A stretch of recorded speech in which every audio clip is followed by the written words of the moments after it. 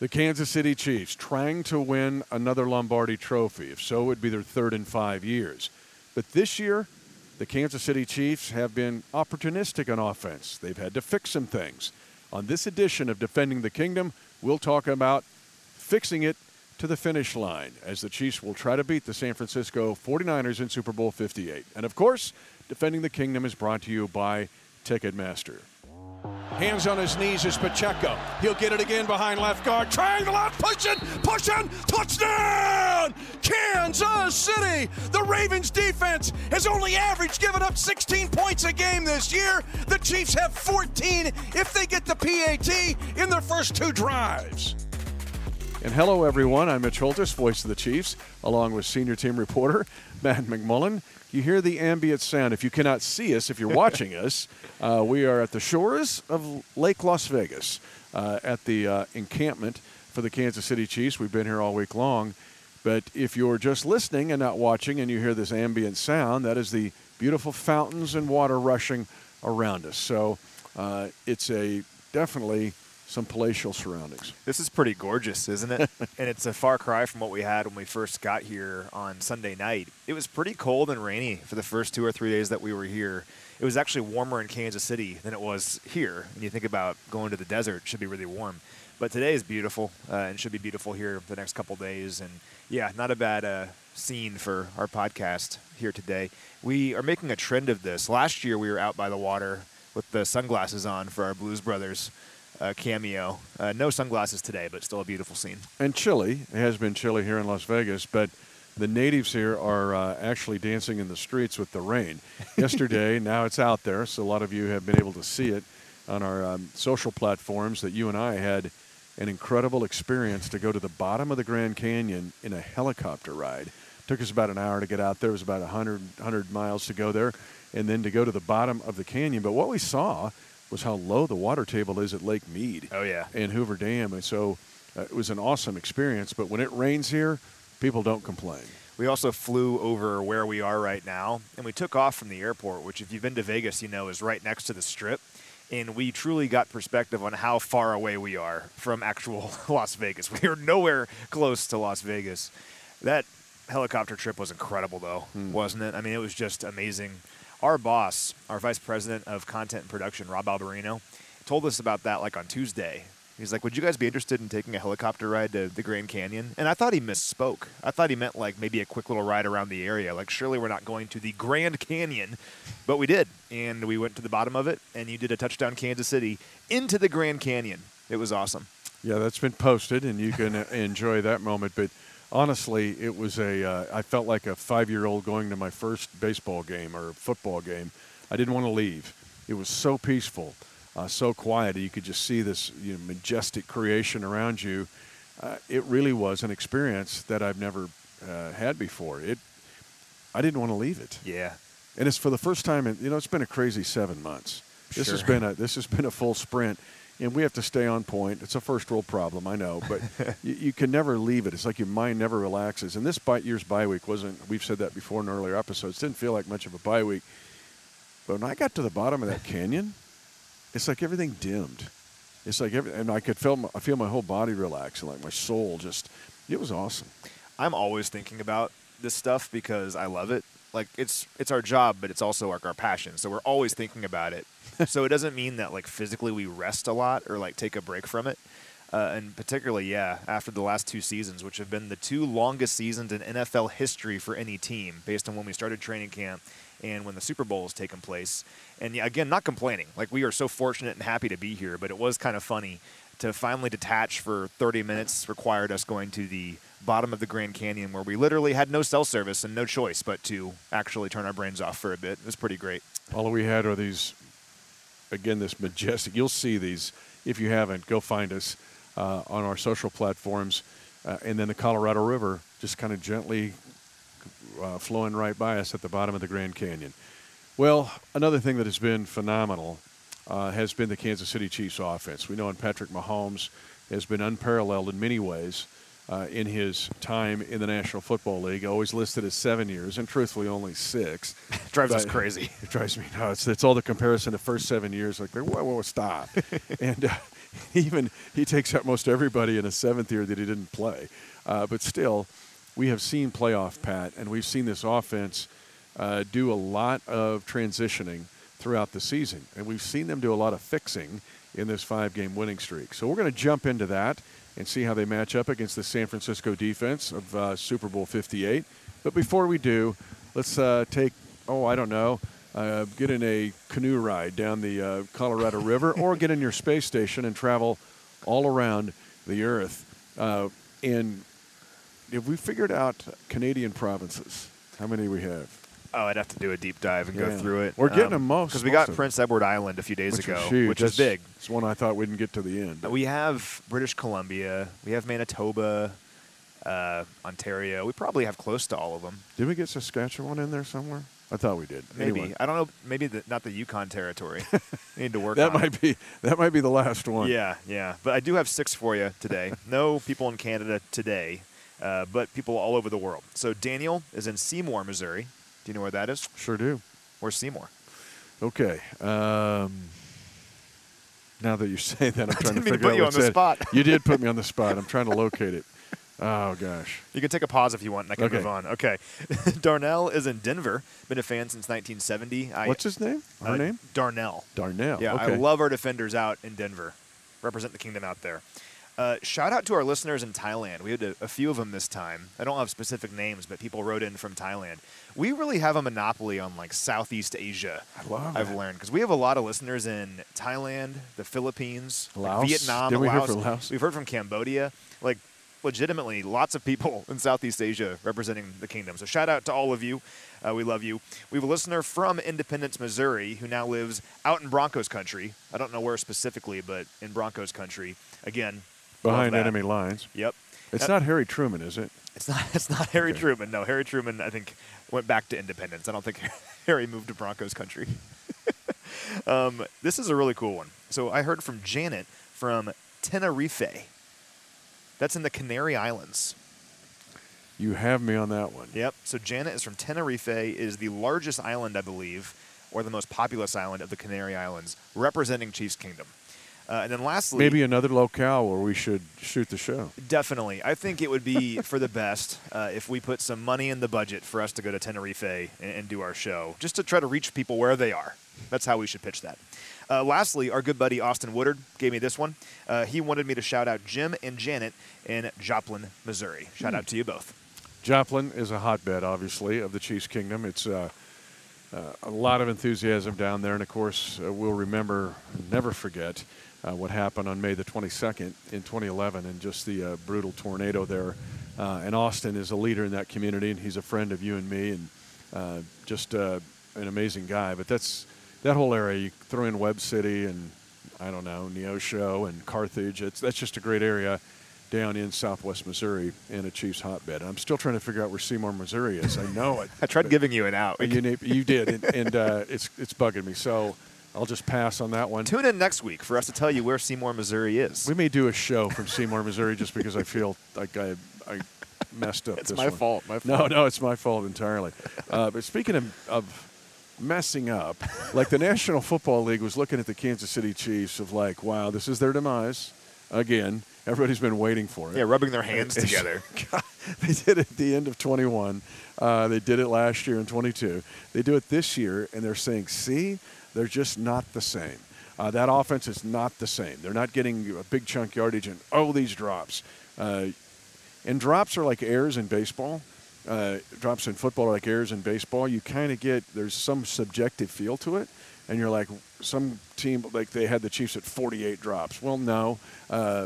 You look at, like, Stats Pass, it's 35. I think NGS has got it at 34. It differs wherever you look. Yeah, I mean, it's a matter of opinion. But we know this. No matter how you looked at it, the Chiefs were number one in the National Football League in drop passes. San Francisco, interestingly enough, was the best team.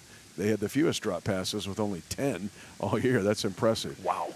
But then you look at the penalties. The Chiefs led the league in offensive holding penalties and thought, well, there's no way the Chiefs can get there. And then we talked about it, the giveaway takeaway, which is on kind of both sides of the ball.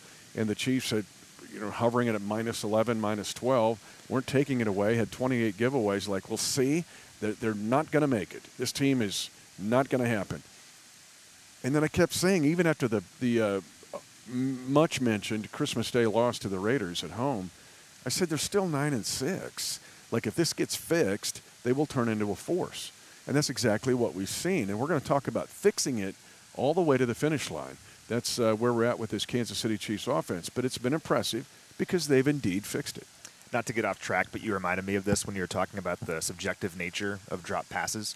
My very first job in sports ever was working for the Kansas City T-Bones, now known as the Kansas City Monarchs, an independent baseball team.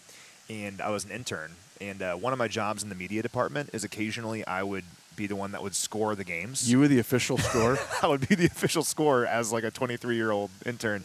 And I was really By the way, that's tough. a brutal job. It's really hard.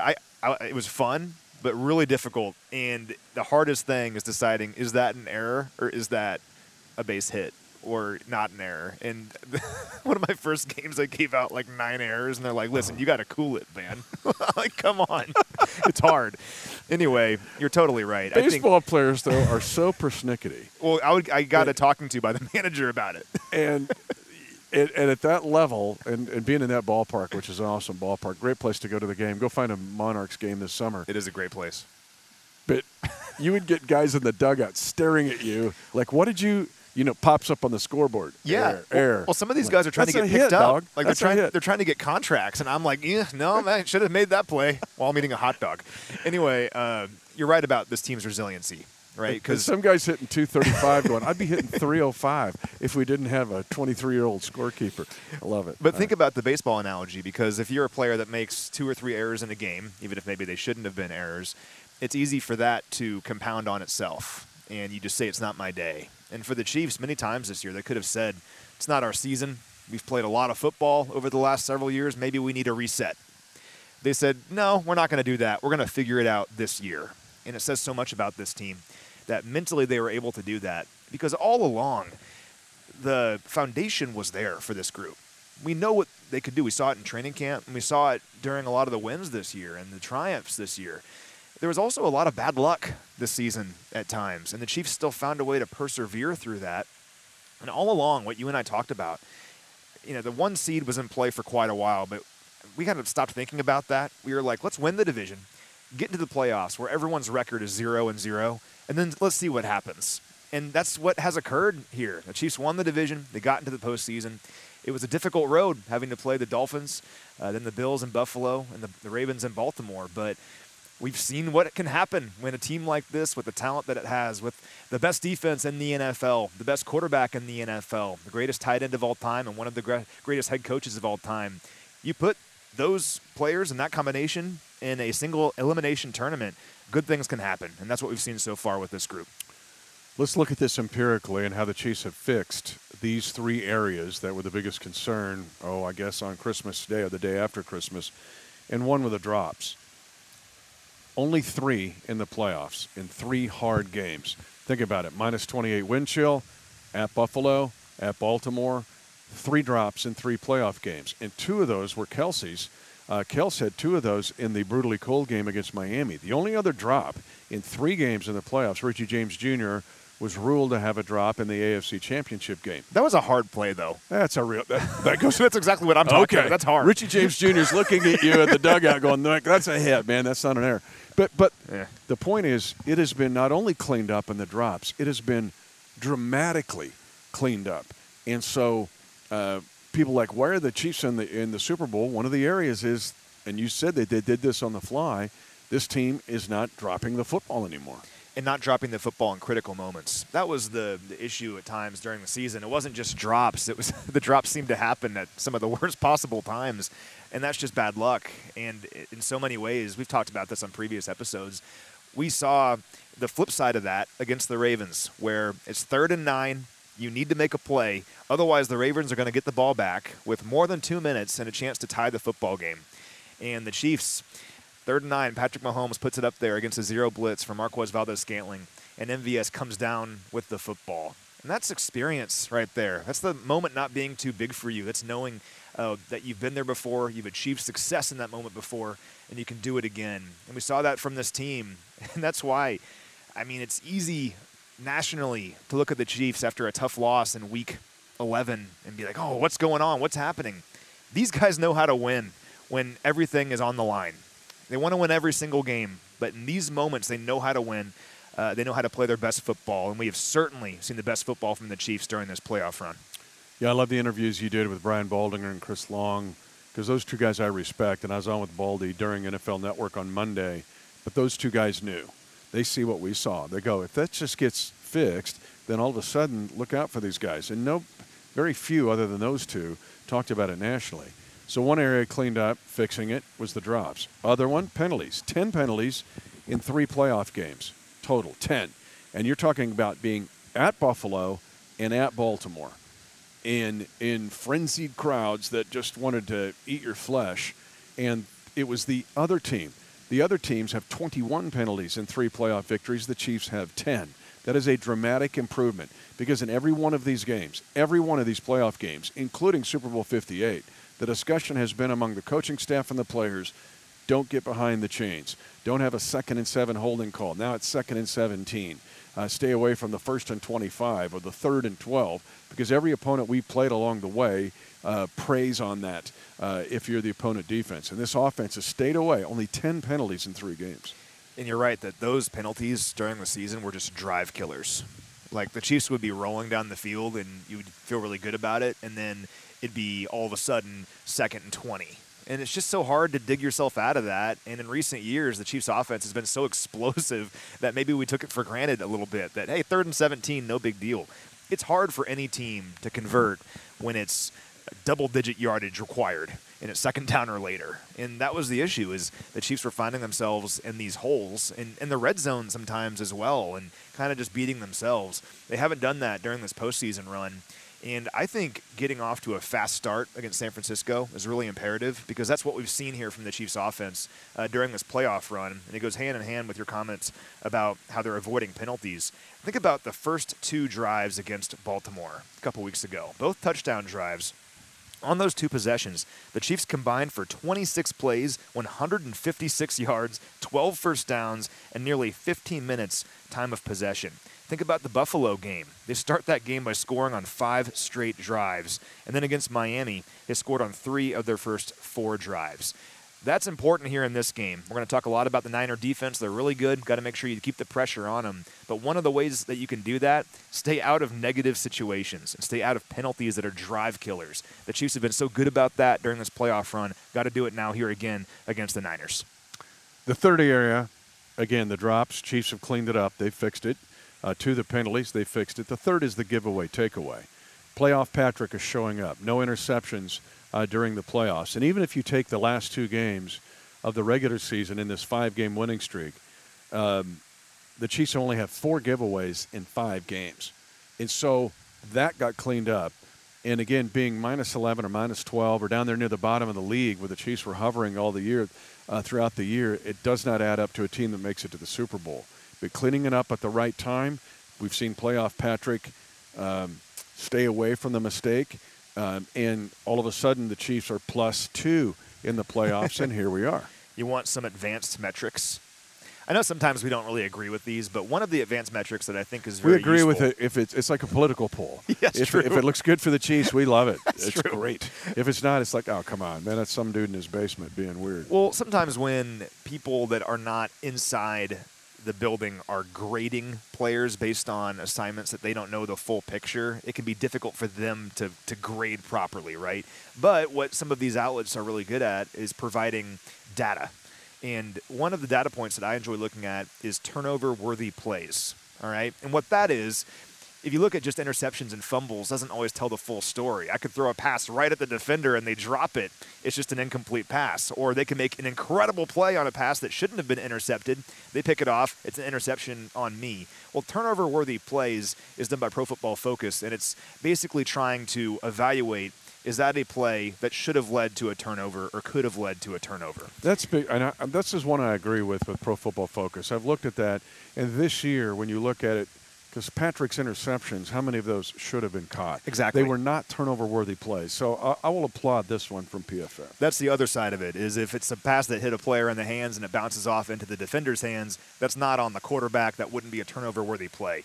Anyway, why am I saying all of this? Well, during the postseason, Patrick has dropped back 114 times in 3 games.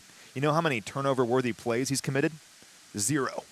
0 turnover-worthy plays on 114 dropbacks, and that actually extends back to the Bengals game as well, because that Bengals game felt like a playoff game if you were there. And in that game, he had 33 dropbacks, 0 turnover-worthy plays. So with Mahomes, it's not just the touchdowns and the passing yards. That's been great. He has 718 passing yards, 4 touchdowns during this playoff run. It's also avoiding the mistakes, because against some of these really great defenses like Baltimore and like another one that we'll face here in San Francisco, you can't give them short fields. You can't take away possessions from yourself with a turnover. And Mahomes has been so good at avoiding mistakes during this playoff run. Got to keep it going. Again, if you the sound behind us, if you're just listening and not watching, is the fountains here at the Lake Las Vegas, our locale that has been our headquarters throughout our Super Bowl coverage. While we're on Playoff Pat, let's just talk about Playoff Pat. And you talked about fast starts. The Kansas City Chiefs have scored on their first possession in 8 consecutive playoff games. That's not happened in the history of the National Football League. And the next closest team has 4. Wow. So that gives you an idea of Playoff Pat. And scoring on 8 consecutive playoff first drives is impressive. But when you look at Playoff Pat's numbers, again, shattering some of these numbers in NFL history, his QBR in playoff games is 106.3. I mean, that's incredible. 39 touchdowns. That's the best in NFL history at this point of a career. We know about his 14 victories. But I'd also throw the offensive line in here in fixing this. And we see Nick Allegretti, who has had to step in for Joe Thuney. The offensive line is a big part of this. We mentioned that they decided on the day after Christmas, no more. And they led the charge. Go back and listen to some of our previous episodes. But the fact that Allegretti has been able to fit in and the Playoff Pat is turning into Playoff Pat has got us to this point. And it's been impressive to see how the team has fixed it. And facing some really good defensive lines, too. Facing the Ravens' defensive front, they had the most sacks in the NFL this year. And they don't blitz very much. The Bills' defensive front, Ed Oliver, had like the 4th most pressures of any interior offensive lineman in the league this year. He had 0 pressures against the Chiefs in that Buffalo game. And the Dolphins were beat up defensively. We all know that, but still have some really good players on that team.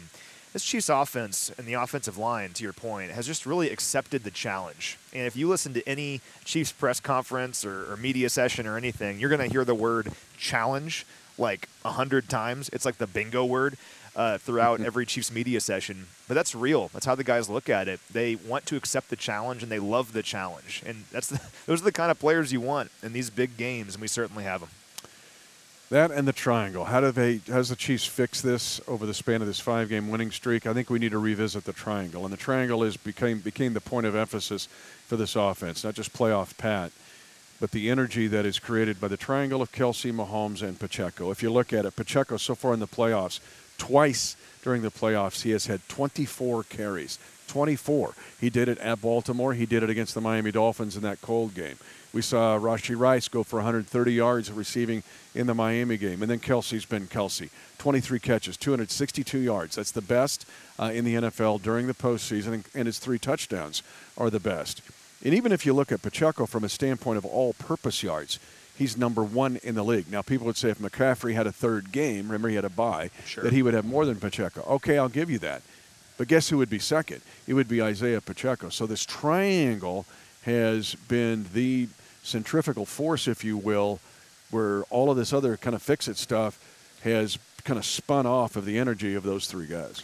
Those 3 players during the Chiefs playoff run, so 3 games, have 771 combined scrimmage yards. That's 70% of the Chiefs' offensive production. So they've kind of found their formula. It's funneling the offense through those 3 players, and then other guys will make plays on top of that. That's what we've seen. And the balance on offense has really stood out to me here during the postseason run. Look at the game against Buffalo. The Chiefs ran it 24 times, threw it 23 times. Then against Baltimore, they ran it 32 times, threw it 39 times.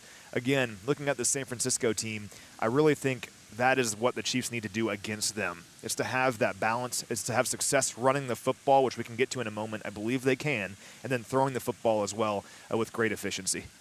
So we'll close out by looking here at San Francisco's defense, much like we did at looking at San Francisco's offense on our episode on Tuesday.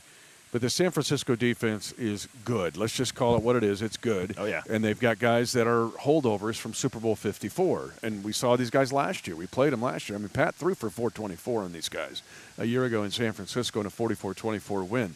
But Nick Bosa is there. These linebackers with Warner and Greenlaw are there. Charius Ward, former Chief, is there. Who's not there is Hufanga, their safety, Troy Polamalu's cousin. And he plays like Troy Polamalu in his prime. To lose him was a big blow to this defensive team. But this is a San Francisco defense that reminds me of the defenses we played, primarily Baltimore, where they live off the turnover. But they're having a hard time getting teams off the field. They're near the bottom of the league of teams in 10-play drives, of 5-minute drives. So when San Francisco, who likes to keep the ball on offense, we saw that on Tuesday, when the other team gets the ball, it's been really difficult for the 49ers to get their opponents off the field.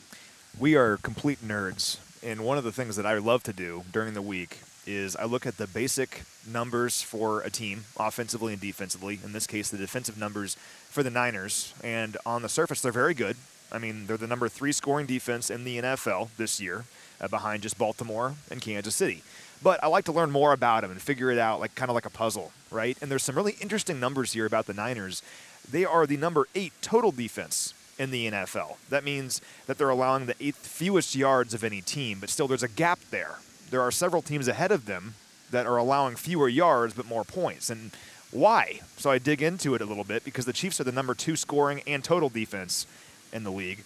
Well, they've allowed 42 10-play drives this season, to your point, most in the NFL. That's surprising for a team that is so good at limiting points that they're allowing a decent amount of yards in so many 10-play drives. So what is the difference? Well, one of them is takeaways. Just kind of like our conversation a couple of weeks ago about Baltimore, and also about our conversation about the Bills 3 weeks ago, because they were very similar in this regard as well. They have 28 takeaways this season, 5th most in the league, and they've actually faced the 2nd fewest offensive possessions of any team with 174. So if you have a bunch of takeaways and you're not facing a bunch of offensive possessions, it means that your scoring is going to be lower because they are forcing a turnover on 15.5% of opponent possessions this year. That's crazy. That's the 2nd highest rate in the NFL behind only Buffalo, who is at 16%. So I got my spreadsheet out and was working on this stuff last week. When the Niners do not force a turnover, so on their drives, the opponent drives where they have not forced a turnover, they are allowing points 40% of the time. Now, that includes field goals. They're very good in the red zone. But my point, don't turn the ball over against these guys. Don't turn it over against them. If you don't turn it over against them, they've shown this year you can move the football on them, and this Chiefs offense can find success. But turnovers are the great equalizer in all of this. The Chiefs, fortunately, against Baltimore, who had the most takeaways in the NFL this year, they were +3 against Baltimore. Like you said, didn't turn the ball over once. The Ravens turned it over 3 times. That was the Ravens' strength. Their defense was so good, but they forced a lot of turnovers and took drives away from teams. The Chiefs didn't let them do that. You cannot let San Francisco do the same thing because it's a very similar setup with how they stop the opponent. It's taking the football away. And most of the times you think of takeaways from DBs. This linebacker core, and we know about Greenlaw and Warner. Greenlaw had 2 interceptions against Green Bay. Those guys are the guys that will get a bulk of these turnovers, and the way they play. They rely on a 4-man rush. San Francisco. They don't blitz. They do not blitz. They're in the bottom 2 or 3 of the league in blitzing, but their 4-man pressure is there. But where they become devastating is that second level of the defense. They'll not only stop you, they will take the ball away, and these linebackers are very highly skilled. All right, we'll close it this way, though. Running the ball, Green Bay ran it on them. Detroit ran all over them. Almost 190 yards rushing by the Detroit Lions, who have to be wondering, how'd we lose that game? Same way Baltimore's going, how'd we lose that game to the Chiefs? Well, 3-0 is a pretty good way of losing it. But still, not that the Chiefs will run the ball 40 times, but this is a San Francisco defense that has to prove in Super Bowl 58 that they can stop the run. because that has been one of the biggest topics of discussion throughout Media Row is what happened to San Francisco's run defense. Yeah, they've allowed 318 rushing yards in 2 playoff games. That's an average of 5.58 yards per rush. It includes 9 rushes of 10 or more yards. You know they're hearing it all week, so this is going to be an area of emphasis for them. But if Isaiah Pacheco can have another big day here in this one, if he can run the football effectively, and if the Chiefs can remain balanced offensively between the run and the pass, really helps everything with what this Chiefs offense wants to do. My perfect world, the Chiefs can run the football effectively, get off to a fast start, much like the Packers and the Lions did. The difference, though, is the Niners are an experienced team with a lot of good players who have been there before. The Packers and the Lions, not so much. So in the second half, I think we saw the experience factor take place. I'll give San Francisco a lot of credit. Even though they've allowed a lot of these rushing yards, they found ways to win those games during the postseason. The emphasis for the Chiefs here, get a lead like those teams did, and don't give it up, and keep it going in the second half. The Lions and the Packers couldn't do it, but the Chiefs, they've proven during this postseason run they can finish. Got to finish here against these guys, and it really begins with running the football. Yeah, very few things really bug me, but one of the things was that the national narrative of like, oh my gosh, the Chiefs are brutal this year. What? No, they're not. You just got to do a scuba dive into them and say what's going on. And if these 3 areas on offense would be fixed, they would become a force, just the way we started it. The only other thing that really has bugged me this week has been trying to figure out where Seymour, Missouri is. Now, I'm going to have you look it up. It's going to keep them up all night. It is. But I'm thinking I'm just thinking Seymour, Indiana. That was the home of John Cougar Mellencamp. Okay.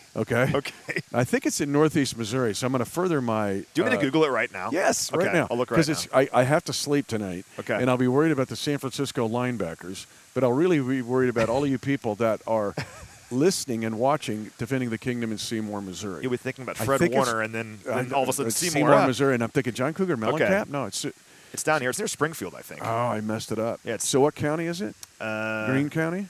Whatever that orange county is there. Yeah. Okay. The zip code Sorry, Seymour. is 65746. Here's the main drag. Love it.